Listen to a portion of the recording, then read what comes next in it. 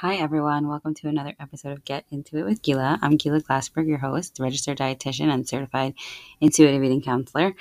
And I'm really excited to be putting out this podcast this week. I wasn't sure if I was going to make it here, but here we are. I'm actually recording this intro on Sunday, May 29th. And hopefully the podcast will be put out one day this week, God willing. I interviewed Chani Finger, and I find this to be super appropriate for putting this out this week. I am due this week, but also I just found our conversation to be really interesting, and don't mind my son Nehemiah in the background as I try to work on Sunday. I found it to be really interesting and enlightening in terms of just diet culture in general, how diet culture affects us, how diet culture affects us moms while we're pregnant, after we give birth, and how the focus is so central on our body and how our body looks, especially after such a powerful life experience of literally carrying a baby for 9 months and bringing a baby into this world and feeding a baby and then, nurturing a baby, all those things. So like one of my main jobs as an intuitive eating dietitian is to help moms realize the magnitude of and the beauty of what our bodies have went through. And yes, that might mean that now our hips are bigger and now we have stretch marks, but that's all part of being a human and being a woman, and it's really actually a very beautiful thing. So I think that for me, at least, it feels very appropriate to be putting this out.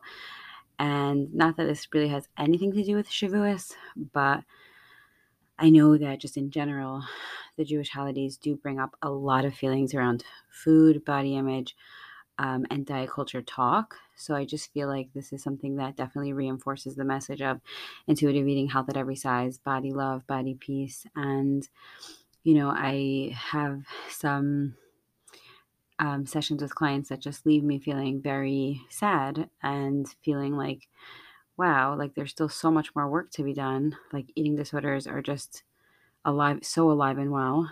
Not just the regular disordered eating of diet talk, but just, people, um, women in their 20s and 30s and 40s and above, and then just girls, 9-year-old girls, 10-year-old girls, teenage girls, just not just struggling with disordered eating, but real eating disorders where they are really struggling to actually eat and really function. And I always just say like that really drives me to continue doing what I'm doing. Sometimes I feel like, wow, I'm just like swimming uphill. Like everybody just really wants to lose weight and be on a diet. And then I like have sort of like an aha moment where I'm like, no, people don't really want that. Like they really want food peace and they really want food freedom and they really want to live a life where much more aligned with their values than just being obsessed with losing weight. So it just sort of like informs my work and makes me want to do this even more. So I really hope you enjoy this episode. Please subscribe to the podcast. Follow me on Instagram at gila.glassberg.intuitiverd. There might be some lull in the next few weeks, God willing. But I'm still here. I'm still around. I still check my emails and my DMs. And I love to hear your feedback and your stories. And I think you're really going to enjoy this episode. So without further ado, here it is. Hi, everyone, and welcome to my podcast, Get Into It with Gila.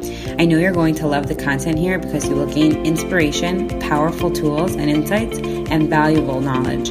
If you want more of this, please visit my website at www.gilaglassberg.com or visit me on Instagram at Gila Glassberg.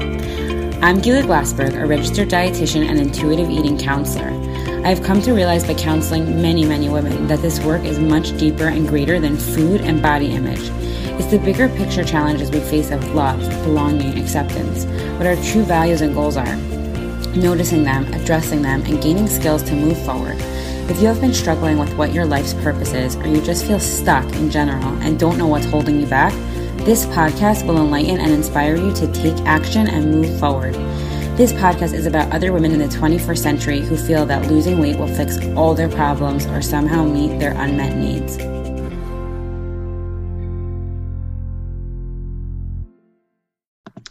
Hi, everyone. Welcome to another episode of Get Into It with Gila. I'm Gila Glassberg, and today I have Chani Finger. Hi, Chani. How are you? Hi, good, thank God. How are you? Thank you so much for having me on. Coming on, it's been a while in the making. Yeah. So could you tell the listeners a little bit about yourself? Where do you live and what do you do? Okay, so I am a labor and delivery nurse. I live in Waterbury, Connecticut. I've been a labor and delivery nurse for about 8 years, and that extended to me starting an Instagram account about 2 years ago, and just increasing my reach to more people in terms of education. And then also, I started a podcast too, the Happy Birthway podcast.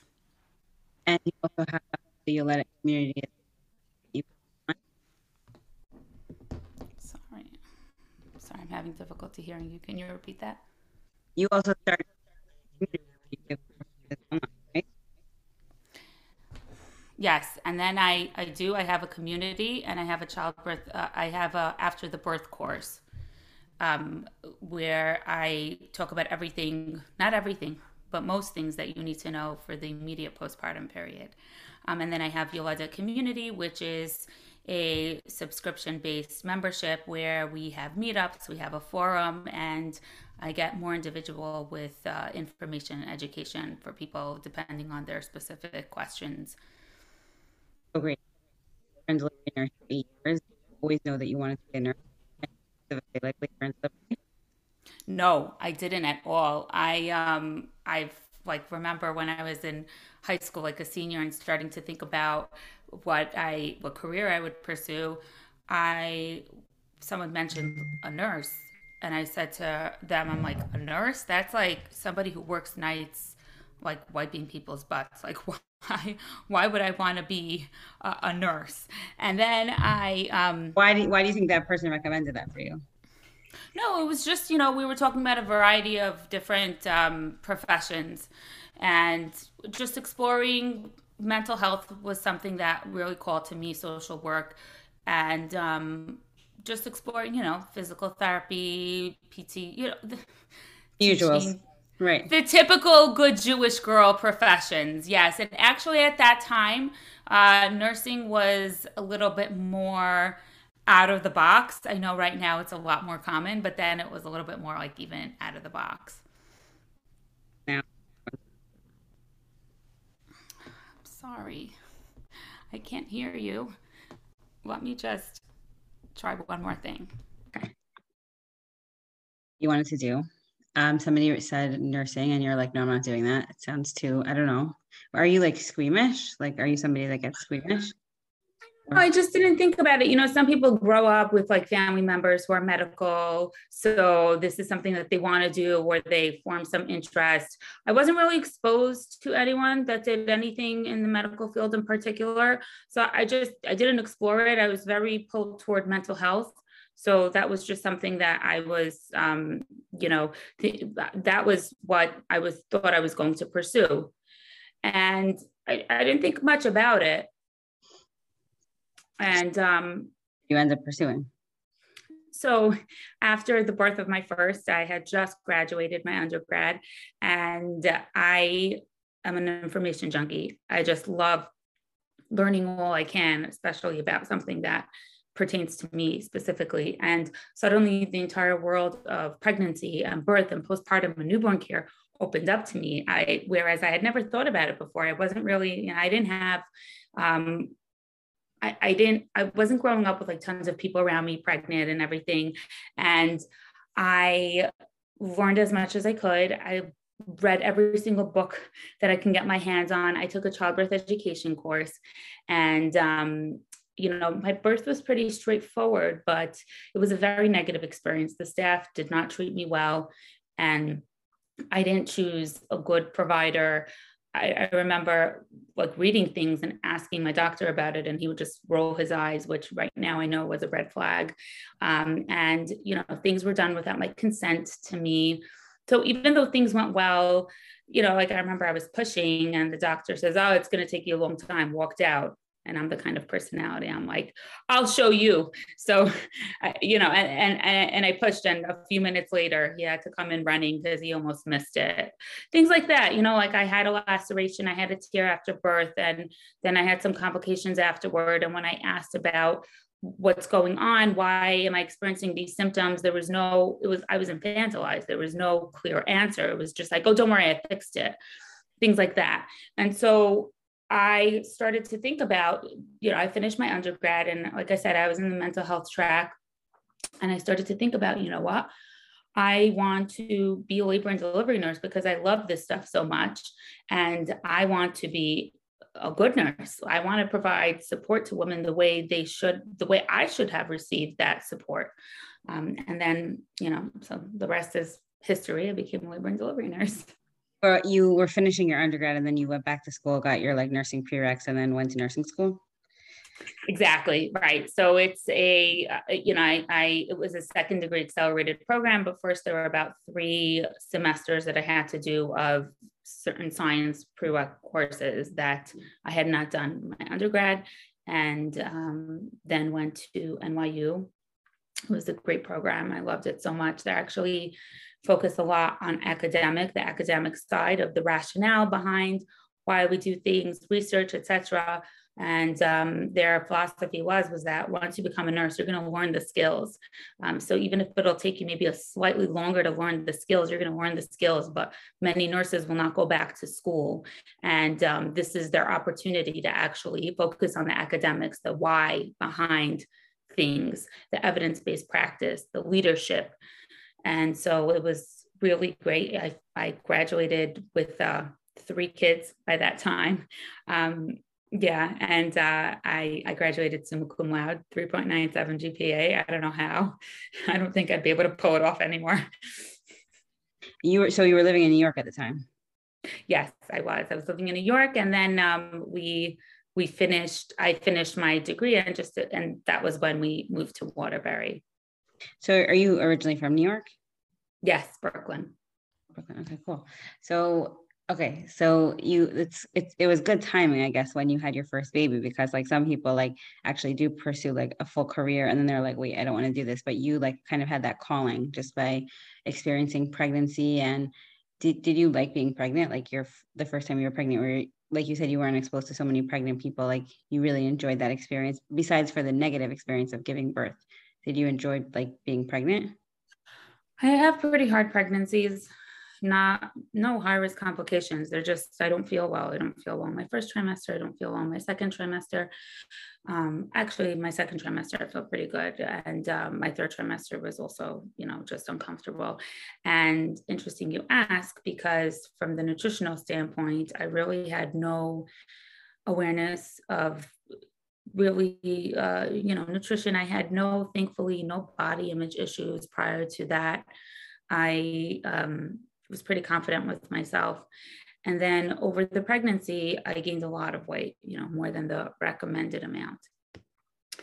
And to me, all my friends were getting pregnant at the time, having babies. So to me, I said, all right, so, I'll have the baby and I'll lose all the weight and I'll be right back to myself. What's the big deal? And I did not lose all the weight after I had my baby. They tell you, oh, breastfeed because that's going to help you lose all the weight. Like, that's a lie, by the way. And that shouldn't be the reason why you should want to breastfeed. So for some people, yes, it may. But it was at that point when I said, okay, I have to go on a diet. And I remember friends dieting in high school and me thinking like, that's so sad. Like, not having the good foods. I like food and it made me happy. And so that was my first encounter with the entire downward cycle of dieting. And, I started to really obsess over it. And I had this goal. I wanted to lose a certain amount of weight before I got pregnant with my second. And then when I got pregnant with my second, I actually had a nicer pregnancy with him, even though, I had another little baby in with me. But I felt better, but I obsessively exercised, obsessively focused on my weight. And I didn't eat healthy. You don't have to eat healthy to be on a diet to calorie restrict. So it's not like I ate healthy. It's not like I focused on nutritionally dense foods. I just made sure that I limited my food intake so that I would keep my weight down to a certain amount. And everyone said that it's going to be easier for you to lose weight. And with the exercise, I enjoyed a lot of the parts of exercise, but I wasn't doing it from a place of enjoyment. I was doing it from a place of punishment, of guilt, of I have to do this because otherwise I will gain too much weight and I'll have the same negative experience that I did with my daughter. And then after I had my baby, same thing. I probably even gained weight after I had my baby, my second one. So I was of the group of people that really, not only did I not lose weight, maybe I even gained weight postpartum. And that was very hard for me because I looked at everyone around me and they all seemed to have been losing weight. So once again, I went down that entire downward cycle of dieting, and it was a new diet that I tried, and whoever the nutritionist was said, oh, well, this should be your goal weight. Like, this wasn't even a nutritionist, mind you. This was like some diet coach or something who had also lost their weight, and they just made some program or something that was completely unhealthy again. And this weight was not an attainable weight for my body. My body is not made to have been this weight, which I now know that. But I remember having those last 10 pounds to lose and just feeling really low about myself, feeling like a failure, like it must be that I am not able to control, in air quotes, myself, that I must be gluttonous, that I have no discipline. And that must be why I'm not losing those last 10 pounds. Meanwhile, the whole dieting was making me so miserable. Like I didn't want to diet anymore. And I remember that fear also of like, so, well, I have to diet for the rest of my life in order not to gain weight. Like, what's going to be? So this whole entire, I would say pregnancy was really what propelled me to like focus on my body and how it looked and the exercise and the diet and etc. And then this happened after baby number 3 and baby number 4, until I finally came to a place of more peace right now. So when you were pregnant when you were in high school or like growing up, there wasn't any like diet talk in your house or whatever, it didn't affect you. Like you felt really good about your body and like you felt confident and you didn't feel like you had to lose weight and you didn't like think about it. Like you ate when you wanted to, stopped when you were done.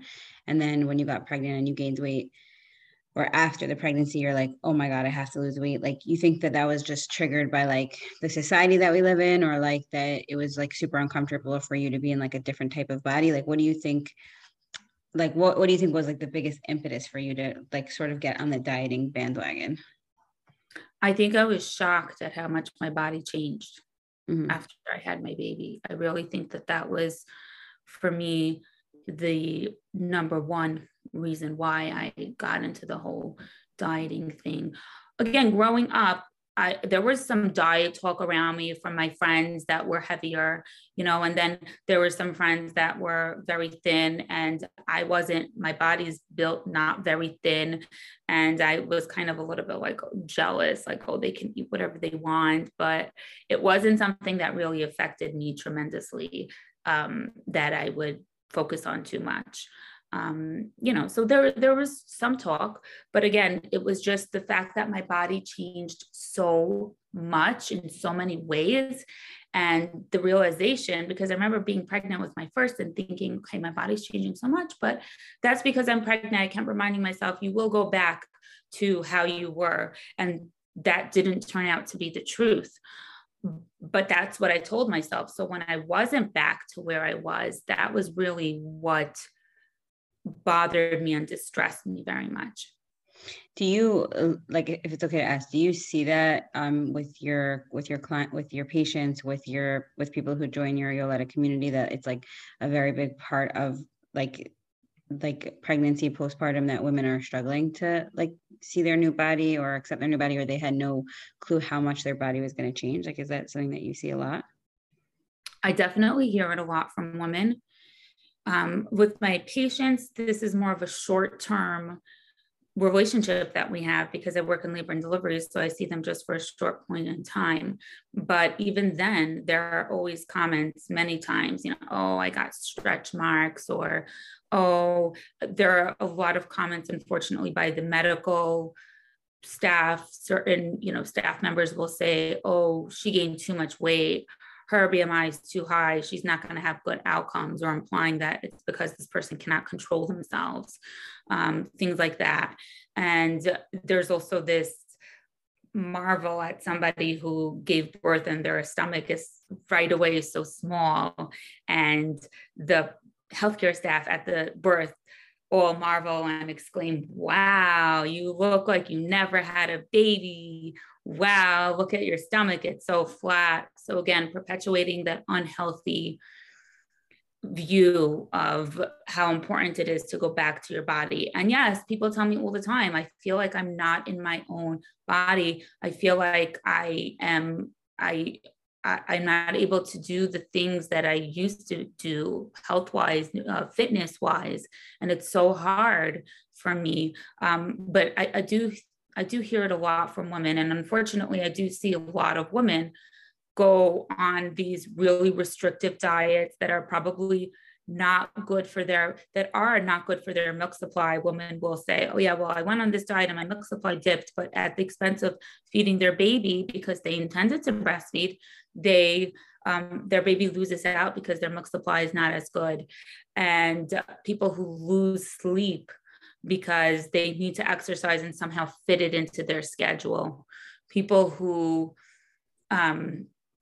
I had one other point that I was going to make, but people who are they're not able to sleep because they're people who quit breastfeeding, because again, it's a myth that everybody loses weight from breastfeeding. That's not true. For some people, they quit breastfeeding and then they lose weight so prematurely, whereas if that wouldn't have been a problem, they would have quit sooner. And a lot of people having to deal with comments on their bodies, and especially when they start losing weight and people complimenting them and saying, wow, you look so good, which again perpetuates the unhealthy focus on what somebody's body should look like after they have a baby, and that we should all aspire to putting weight loss as our number one priority over anything else. It's like, why is it a compliment that a woman's body looks like she didn't just have a baby when she did just have a baby, and she has stretch marks because her stomach stretched, and her stomach's bigger because there was a baby in there. Like, it's just becomes so like obsessive and doesn't even make any sense, like totally focusing on the wrong things. So, and it's not to say that I think that it's completely okay to struggle with how your body changed after you gave birth, especially if your body is not going back to the way it was. I think that's a very normal thing to do. But at the same time, I think that the way we go about it, most commonly, the culture around it is not healthy. So you kind of like went through that whole thing with all your babies, like gaining weight, feeling out of control, trying to lose weight, feeling out of control, feeling like less than, feeling like you're doing something wrong, like really feeling like if I had more willpower, even though you were trying really hard to lose weight. And then you said like something shifted, that you were just like putting too much focus on it. So did you learn about intuitive eating, health at every size? Like, how did that, what happened for you? So firstly, I want to mention that with my two pregnancies, with my second pregnancy, like I said, I focused very heavily on how much weight I would gain, and was really restrictive with my food intake, and really proud of myself for that. And my next two pregnancies, I let go a little bit because I realized my body is meant to gain what it's meant to gain, because even with baby number 2, I gained within the normal, limits after being so restrictive in an unhealthy way. So I just want to say that, like, I just realized everybody's bodies are meant to gain a certain amount of weight, whether that's little or a lot, but people's metabolisms and their bodies are engineered to do that, regardless of their intake. And if they're extremely restrictive, that's not healthy, even if their weight gain is higher. And the whole focus of doctors on, you have to gain X amount of weight. You're gaining too much weight. Your baby's going to get too big. All of that stuff is completely unhealthy and really not evidence-based, actually. So after my fourth was born, I again went to, doing these diets, and was it maybe a year later or 2 years later, I couldn't do it anymore. I would binge because, and go down that cycle and feel guilty. Like, do you hear my dog barking? I like your dog. Yeah. I would binge, and that was really the point where I came to that I cannot continue the rest of my life like this, right? So the period where I was having babies, okay, it was like an on and off period, right? It's a time of a lot of transition of our bodies, so it's easier to accept. But I said, I'm like, I can't continue living my whole life like that. It's not nice. It's not fun. I have to lose out on social events because I can't eat what everyone else is eating. And it makes me sad and it makes me unhappy. And then I end up binging and feeling guilty about myself afterward. So, and I did like every diet, the keto diet, like, oh my gosh, it's so unhealthy. For those who don't know what the keto diet is, it's basically restricting almost all carbs. For some medical conditions, it's healthy, but otherwise it's not for the general population. Just thinking that I did that, I can't believe it. But, the headaches that I had to put up with, all of these things, all the different diets. And I realized there has to be another way. I remember between my second and third, I had come across a book, and it was called, and again, I think that this was the start of opening my mind up to intuitive eating. It was called How to Eat Your Cake and Have Your Skinny Jeans Too. I don't know if you've heard of it. So it was along the lines of intuitive eating, but it was basically someone who, again, was not a dietitian, nutritionist, but someone who had their own personal experience or wrote about it. But what they basically said is that you obsess over food when you restrict. And so instead of that, eat it mindfully, have whatever you want, but sit down when you're eating it. Pay attention to the flavor, pay attention to the texture, eat it slowly and enjoy it. And they said that when you start to do that, you also should track, how do you feel after you eat something? Do you feel good after you eat something? Do you not feel good? It was a small book. And then somehow I came across a Jewish Women's Intuitive Eating group on Facebook. And so I joined that and just, learned from people and from things. But again, it wasn't this place of me realizing how bad diet culture is. It was more from a place like, I'm going to lose weight if I do intuitive eating, and I'll be able to eat all the things, and it's not going to plague me, and it's not going to, distress me for the rest of my life. And like a lot of to me with that at that point, like, oh, intuitive eating, freedom, but like weight loss, right? And I'm like, right, exactly. That's, and it took me a while to, first of all, to realize that intuitive eating is a work in progress that takes forever. It's a lifelong work to do. That's firstly. And secondly, I came along to the realization and to the awareness that it's not to lose weight, and that body acceptance is also a lifelong work, and the two have to go hand in hand. And how I needed to change, I needed to shift my way of thinking and saying, I'm going to exercise because I enjoy it. Because there were some exercise, types of exercise like Pilates, yoga, bar. I love those, but I would make myself run. I would make myself do Zumba, all this jumping that I didn't enjoy.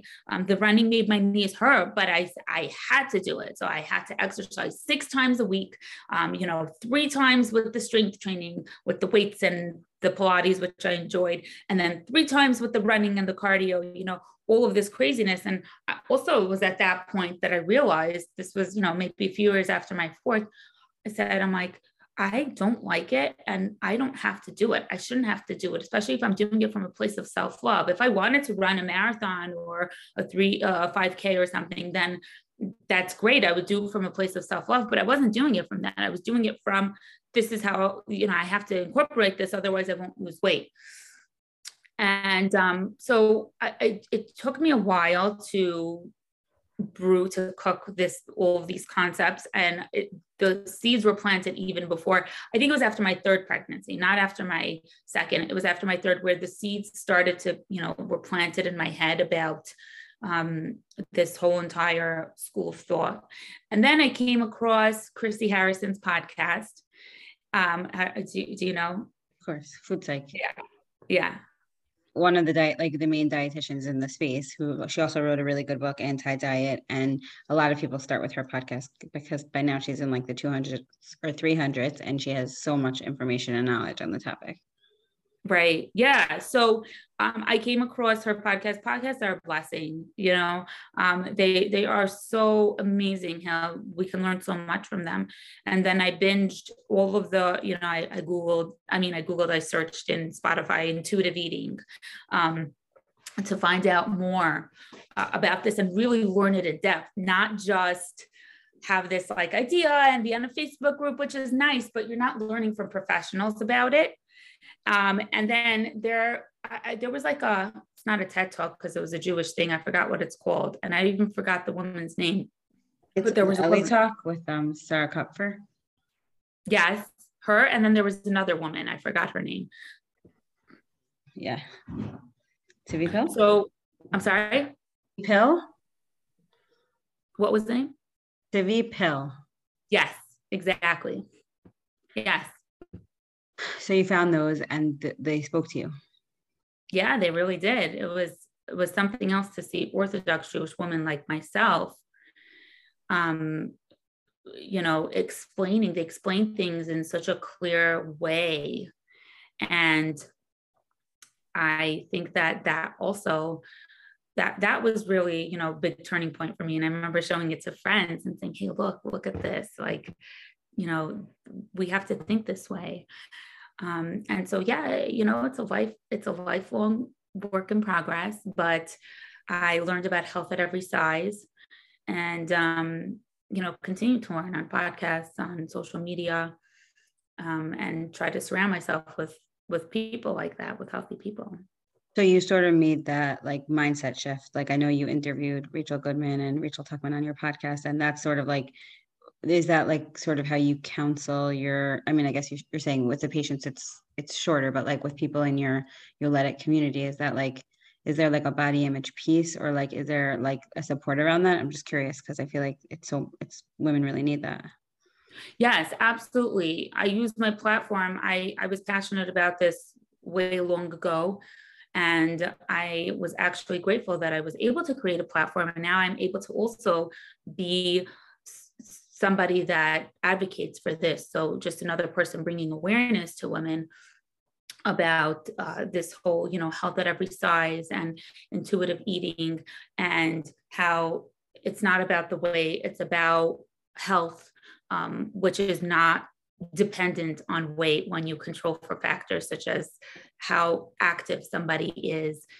And I have to say, I deal a lot with women who tell me, who message me, who talk to me and tell me how much shame they face when they go to their provider, when they go to their doctor or midwife. Those, now it's not everybody, but those that shame them for gaining too much weight and hyper focus on that. I think there are some women have told me like they've gotten such derogatory, disgusting comments from their providers, like coming to a visit. And one woman told me, this is one of the things I can think of. She told me, it was like Hanukkah time. And after Hanukkah, she went to her appointment. And I think it was closer to the end of her pregnancy. So she was going more frequently. So it was about like 2 weeks from her last appointment. And she had gained a number of pounds that her doctor decided is not good, that she gained so much in this time, and said to her, oh, you really enjoyed those latkes, didn't you? It's so terrible. I mean, I see it all the time with my clients that like there's so many judgments made about somebody's body, somebody's weight, somebody's eating habits, somebody's lazy, like how lazy they are, how active they are. It's terrible. And actually it's interesting because I'm pregnant now with my fourth, I told you, and thank you. And I'm in like the obese category. Like this is the first time that I've ever been in that category. And now they're first of all, they're making me have sonograms every month because I'm so high risk. And second of all, like just to say, like my blood pressure has like always been very good. And like I exercised this whole pregnancy. And I was actually just having this conversation with my doula, like one day this week, I was talking to her, I was like, is it really like, do you see it in action that a woman who's considered overweight or obese, like they're at higher risk of complications with birth? And she said, not at all. And a lot of times the women who are in larger bodies do better. They have easier times. And I was like, then why are we still prescribing weight loss? Why are we still putting people in the obese category? Why? And like, I just really don't understand it. Like, it's just like, I don't like, this is my work. So like, I don't feel bad about it because I know like, this is my weight, my weight's changed. Like I had my first baby at 21. Now I'm 31. So like everything's totally different, but like for some women who just don't realize that that's part of life and things change your weight, like medications and life situations and all those things, like they just feel like they're in a foreign body, which is normal to feel. It does feel like that, but also like, and it's their fault. Right, exactly, that piece of, and it's their fault and they must be doing something to cause it. And I have to say, along the lines of what you said with, complications, etc., there are things that heavier women are at greater risk for. I'm not going to say that there are not. That being said, you want to look at percentages. So it's, when we say higher risk, we're not saying you're twice as likely and much more likely to have this complication. Yes, you're at slightly higher risk, but we're not controlling for lifestyle things, and something like gestational diabetes. Yes, women who are heavier are at greater risk. But guess what? Many people who are slim and thin and healthy get gestational diabetes too. And so even if you're at higher risk for certain things, that is not necessarily within your control, because people are at higher risk for things in a smaller body too. People who have other conditions are at higher risk. They have an autoimmune condition. They're also at higher risk for things. Is it their fault that they have an autoimmune condition? No. And again, with heavier women, if we keep on perpetuating this idea that it's all their fault, without considering, and you can listen to my podcast with Rachel Tuckman, where she talks about there's so many environmental factors and socioeconomic factors that play into this. So we can't say that this is their fault. It's much more complex than this. And so even if they are at higher risk, so they deserve compassionate care to follow them without the judgment piece of it. And I think that women who are of higher weight, they're stigmatized by their providers. And that, I think, is the biggest problem, where their providers like, well, you are obese, so you are at higher risk for blah, blah, blah, like because you are obese, because almost like because you're doing drugs, your baby is at higher risk for having neurological defect. Almost like that. Like they're saying it in such a derogatory way. We have to look at it as, yes, so you are at higher risk for certain things. So yes, we're going to monitor you sooner. Yes, maybe we'll take the glucose, look at your glucose tests earlier on in your pregnancy. But somebody who has some other condition, we'll do that for them too. So even if you are at higher risk, yes, I'm not going to, there are more complications with someone who has to have a C-section who's larger. There are difficulties with, for example, tracing the heart rate. Those monitors are really not engineered well for many reasons. and it does make it more difficult for us. And again, this is depending on the structure of a patient. Some patients, even if they're of higher weight, the weight is distributed differently. So for the patients where it's all distributed in their belly, then it can be harder for us to trace the baby's heart rate, and it can be more time consuming. And so these people deserve more care, like they deserve more attention and more care. But instead of doing that, we just restrict them and say like, okay, just stay in bed because it's much easier for me to monitor you that way. And I understand. And just further the stigma, like it's your fault, like, and you deserve this lower level of care. Right. We're already coming at them with a bias, like they did it. And in medicine, we're taught in medicine and nursing that we need to provide unbiased care, judgment-free. Now, again, we're all humans, we're all going to have our opinions on things. But when we provide the care, we have to do it in the same way for every single patient, regardless of how they are. And especially for people who are in larger bodies, they're already coming with a lot of shame, and we're seeing their bodies, they're exposed. So they feel a lot, they feel a lot of shame, and it's a challenge for them. Like they worry about this, like they're worried about how they will be perceived. And yes, it's more difficult when someone has an epidural and they're immobilized and we have to reposition them and they need manpower. Yes, it's difficult. It's more difficult. So we need an extra nurse so that we can do it, but they deserve that care. They deserve that extra nurse to be doing that. Unfortunately, they're in real life, the staffing is not always great. So it's harder. So nurses will get resentful, like, oh, they caused that to themselves, so it's their fault. So that's why,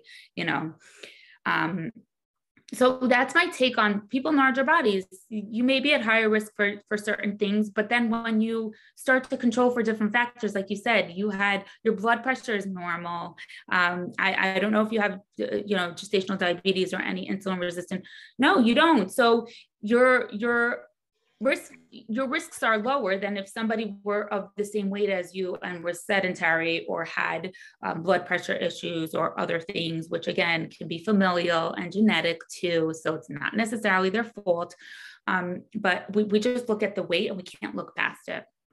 Right. And that's part of the medical fat phobia that like I see with my doctor, and I see it with in a lot of medical places. Like I hear it from my clients also, that they're just that is part of the reason why like weight stigma is so dangerous in the medical setting, because patients are afraid to go to the doctor, so then they don't go and they have like worse outcomes. But really, like, I understand why they're scared. They're like totally like shamed and put down in so many doctors' offices. It's like they just feel like it's terrible about themselves. It's really terrible. Right. They delay seeking care. Exactly. And then, so when we look at outcomes for people of bigger size versus people of smaller size, and the outcomes are worse, are we accounting for the fact that they're delaying care or they're being cared for in a judgmental way? So the doctor, if they come in and they have arthritis and their BMI is 50, but someone else comes in and they are complaining of arthritis and their BMI is 25, they're going to be cared for differently. They're going to be told they're not going to have as many extensive tests. The doctor's just going to say the weight, it's the weight that's the problem. Go lose the weight and you'll be fine, without looking into it more thoroughly. So we don't account for that when we look at studies with outcomes for larger people and smaller people. So we don't take into account the bias that the medical community may have when we treat patients. It's so great that you're like spreading this message, especially I mean, it's funny because I had this conversation with a client about body image and pregnancy. And I said, like, I wanted to talk about it on my podcast about my own personal experience, but I ended up not doing it so much because it's so nuanced and it's so different for so many people. And like, it's so real. Like, I'm not negating that. Like, I'm not going to say like, oh yeah, but like you're carrying a healthy baby, so just accept yourself. Like, no, that's not really the way it works. Like, we've been so, like you said, like the media pushes like get your body back. So we're all like thinking like, yeah, it's normal. Like after having a baby, I want to look like I didn't just have a baby, but like, why do we want to look like that? Like we just went through the most like miraculous thing ever that our body let us do, you know? But at the same time, it is really hard to have whenever like your body's changed, like think about teenagers, you know, like it's awkward, it's weird, it's different. Like it's normal to feel that way, but it's also like the conversation has to be had that like it's also really beautiful and like really a privilege, and like there's a reason why Hashem made us women the carriers of babies, you know? So like just having that conversation and like shifting the focus is like it's really, really important. So I'm really happy Yeah. that and spreading the message.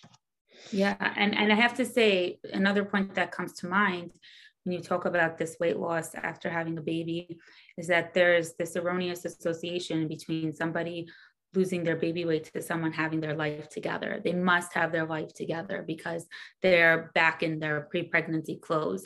And so externally, they look like everything's just great. That's not true. Right, right. I have probably said this on my podcast 100 times, but I have a friend, we're always like talking about people in our community, like, how do they have so many kids? Like, it's crazy. Like, they look so put together. And I always just tell her, I'm like, you know what? Either like Hashem just gave them more koach than us, like they just have like they're more patient, whatever, or like they're just totally faking it. And like we see that all. I mean, I see that all the time because I get like I have the privilege of seeing people's lives more intimately because I counsel people.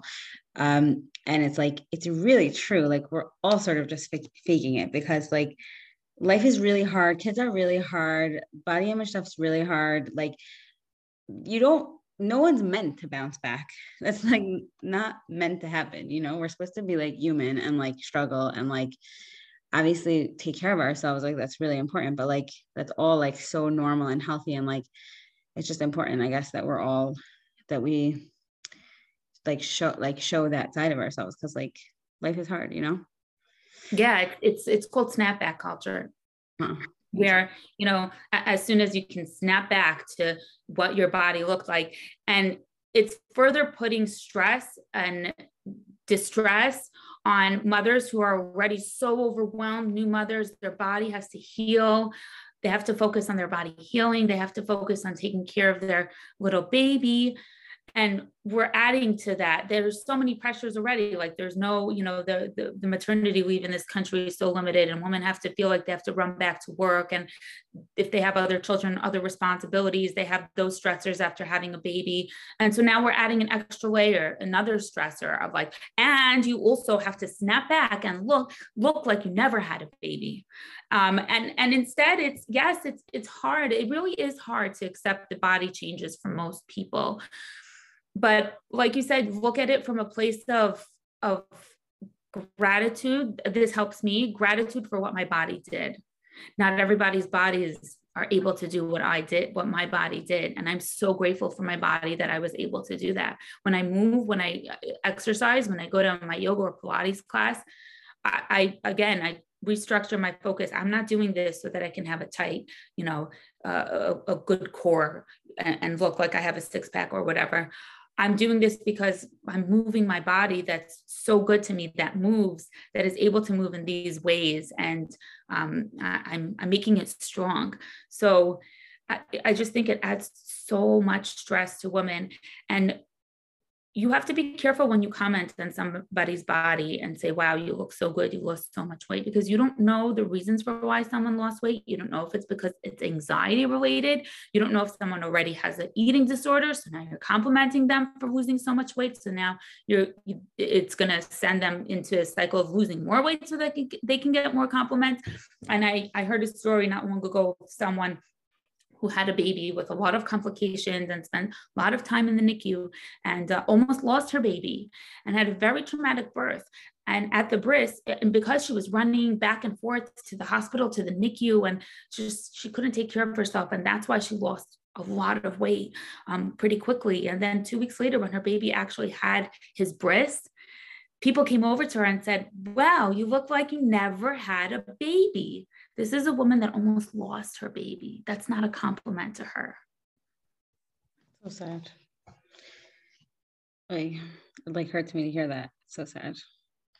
Yeah, you know what? It's like people's bodies become public property when you get pregnant. Yeah, totally.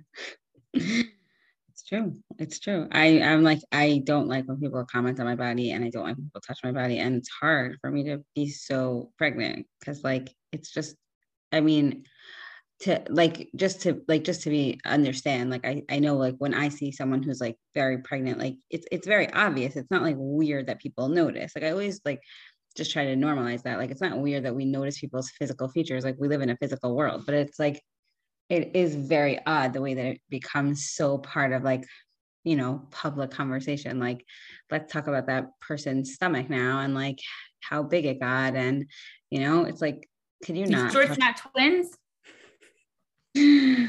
I've heard so many things this pregnancy, and I probably said stupid things also. I have to say that, We like, make mistakes. It's normal. I make mistakes too. right. No, but it's important to like acknowledge that, like, it's just really like people shouldn't say anything about anyone's bodies. Like it's just like really never comfortable, honestly. At least that's how I feel. No, Um, I agree with you. And again, I catch myself when I see someone I haven't seen in a long time and they suddenly lost a lot of weight. I catch myself because it's so deeply ingrained in us as a society growing up. And like I bite my tongue. I'm not going to say anything, don't say anything to them about their losing weight, because again, it can be harmful. it's true, and I have to say I'm the same way. Like we're just so conditioned to notice when somebody lost weight and think of it as a compliment, but it's like the more you hear these stories like of people telling me like, yeah, why I lost weight, because I had cancer. Why I lost weight, because I was so depressed I couldn't eat. Like, yeah, you're literally complimenting cancer, depression, eating disorders. Like I know, like sometimes I say like, I know like I sound extreme because like, oh, what's the big deal? You compliment someone's weight loss, we all want weight loss, quote unquote. But it's like, no, it really is a big deal. Like we really have come to compliment illnesses in this world. So we just have to spread that message because it's dysfunctional. Yeah, and I have to say, talking about medical conditions and complimenting and praising somebody for losing weight because they have a medical condition they don't want to have. This brings to mind another story that someone told me, that she had hyperemesis gravidarum, which is otherwise known as HG, which is extreme nausea and vomiting to the point where there are electrolyte balances. People have to be hospitalized. They're malnourished. Back in the day before we had IV fluids, people would die because of it. Women would die. And there was one woman that told me she had it, and it was just absolutely terrible. She was bedridden for 9 months, in and out of the hospital. And her doctor told her she's so lucky because she gained so little weight during her pregnancy because she had this condition. Right. It's so terrible. It's so terrible.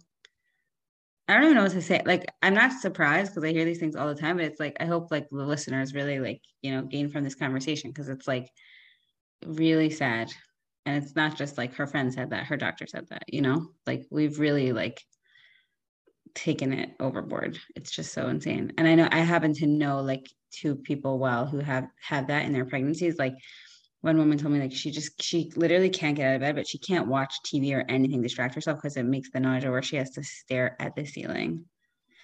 And I'm like, every time someone asks me how I'm feeling, I'm like, yeah, whatever. Like, I don't feel great, but like, it's crazy. Like, our bodies, like, most of us go through pregnancy. Like, it's not super comfortable, but like, our bodies literally grow a human, and then we're complaining about the weight. It's like, I don't know, just so important to recognize that. And like you said, body gratitude, that's always like what I tell clients, like, as a practice, body image is like a practice, right? Like you said, like intuitive eating is like a practice. We're always striving for better. So like, how do you love your body? Like, well, jumping from body hatred to body love is very, very hard. But like, there are practices you could do. Like, I might not love the way my body looks, and that might be from society or whatever, but I could practice gratitude. I could say like, thank you to this body for carrying this baby, or for nursing this baby, or for walking, or for working, or for the hundreds of things we do with our body every single day. So like, that is a practice that somebody can start doing, and it really does make a difference.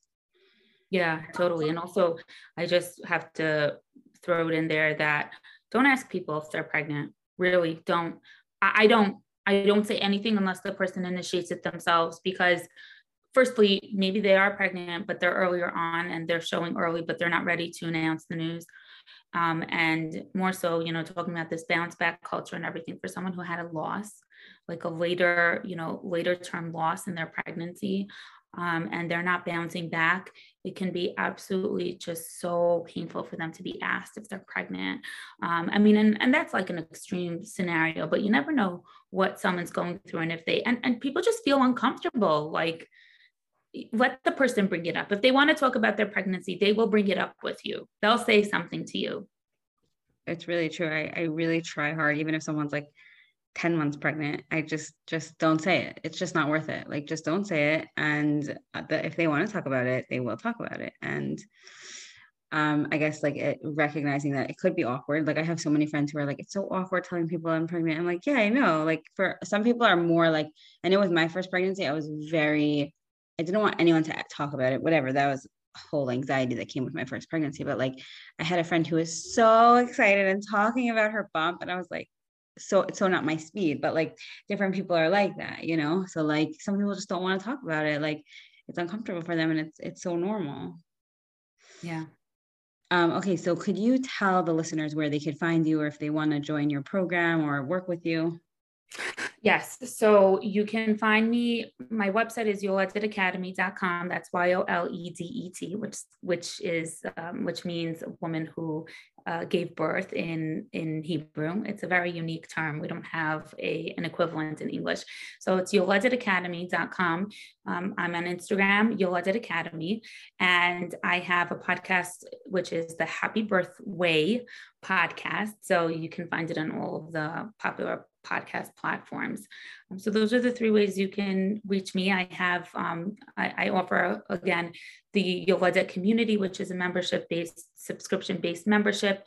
And in that way, I provide more individualized support to members, and as well, they have support from each other. And after the birth course, and I have another course that is in the works that is going to be launched shortly. I'm very excited for that one. And yeah, so, coming out with more things, guides, and it's a constantly evolving. It's so cool. I have to ask, why is your podcast called the Happy Birth Way podcast? Did you ever explain that on the podcast? Did I miss it? No, it's a take on the happy birthday. And honestly, like, I just didn't have a name for it. I wanted it to have birth in it. And I just woke up one day and I'm like, I'm all about making sure that it's not just a healthy mom. And actually, this is in my outro. It's not just about a healthy mom and healthy baby. It's about a happy mother too, and who comes out satisfied from her birth experience. And that's like a huge thing that I focus on, where don't like gaslight even a mother and just say, well, healthy mother, healthy baby, you made it through, so who cares about how you actually experienced everything emotionally, because that was me. And so, Happy Birth Way. That's just the podcast that came to mind. I wanted people to be able to find it. Yoledet is a little bit more of a obscure, term. People are not putting in Yoledet. So that's very cute. Actually, I'm going through this now because like I have a scheduled C-section a week after my due date because I had a breech baby with my last. And I'm like, no, I don't want to have a C-section. And my doctor's like, you really have to get your priorities straight. And I'm like, she's like, healthy baby, healthy mom. I'm like, I know, but I really don't want to, I spoke about that on my podcast like last week because I was just like grappling with the whole thing, like on the one hand, I'm like so happy to be pregnant and like Baruch Hashem, but on the other hand, like, I don't want to have abdominal surgery like really badly. I don't want to have that, So you want to try to have a VBAC, a vaginal birth after cesarean, if possible? Yeah. And she said, if you don't go into labor by 41 weeks, then you have a C-section. So it's interesting because, so like you said, and healthy. So first of all, what are we defining as healthy? Healthy, healthier is having a safe vaginal birth after cesarean. That's healthier than having major abdominal surgery. So of course you prefer that. But I have to also tell you, there are some providers again, you're later on, so I don't know how far along you are and what your options are. There are some providers that will induce women who want to have a VBAC. It's low and slow. They're a lot more careful about it, but I've seen many that were wonderful and beautiful. And also, the guidelines are to be induced to have your baby, if you haven't had it yet, somewhere between 40 and 42 weeks. So that's something else to keep in mind. If it's, you can, I've had patients that prolonged and waited until 42 weeks. So it's just an option that you can know about and further decide with your provider. Again, this is never medical advice, but these are things that are important to know. With your fourth baby, like with your first baby, like you don't know anything and you don't say anything because you just are like, okay, just take care of me. But it's true. Like with baby number 4, you feel a little bit more. And then like with your podcast and with whatever, all the things that you try to do with, as you get more familiar with, pregnancy and birth, it does become easier to advocate for yourself. So I appreciate that. Okay. So thank you so much for coming on. This was so much fun. And I'm going to put all your information in the show notes so people could find you directly like that. Thank you. Have a great day. Thank you. Thanks for having me. Okay, sure. Bye. Thank you all so much for being here on my podcast, Get Into It with Gila. If you'd like to learn more about what I do and what intuitive eating is, please visit my website at www.gilaglassberg.com or follow me on Instagram at Gila Glassberg. Thank you so much. Have a great day.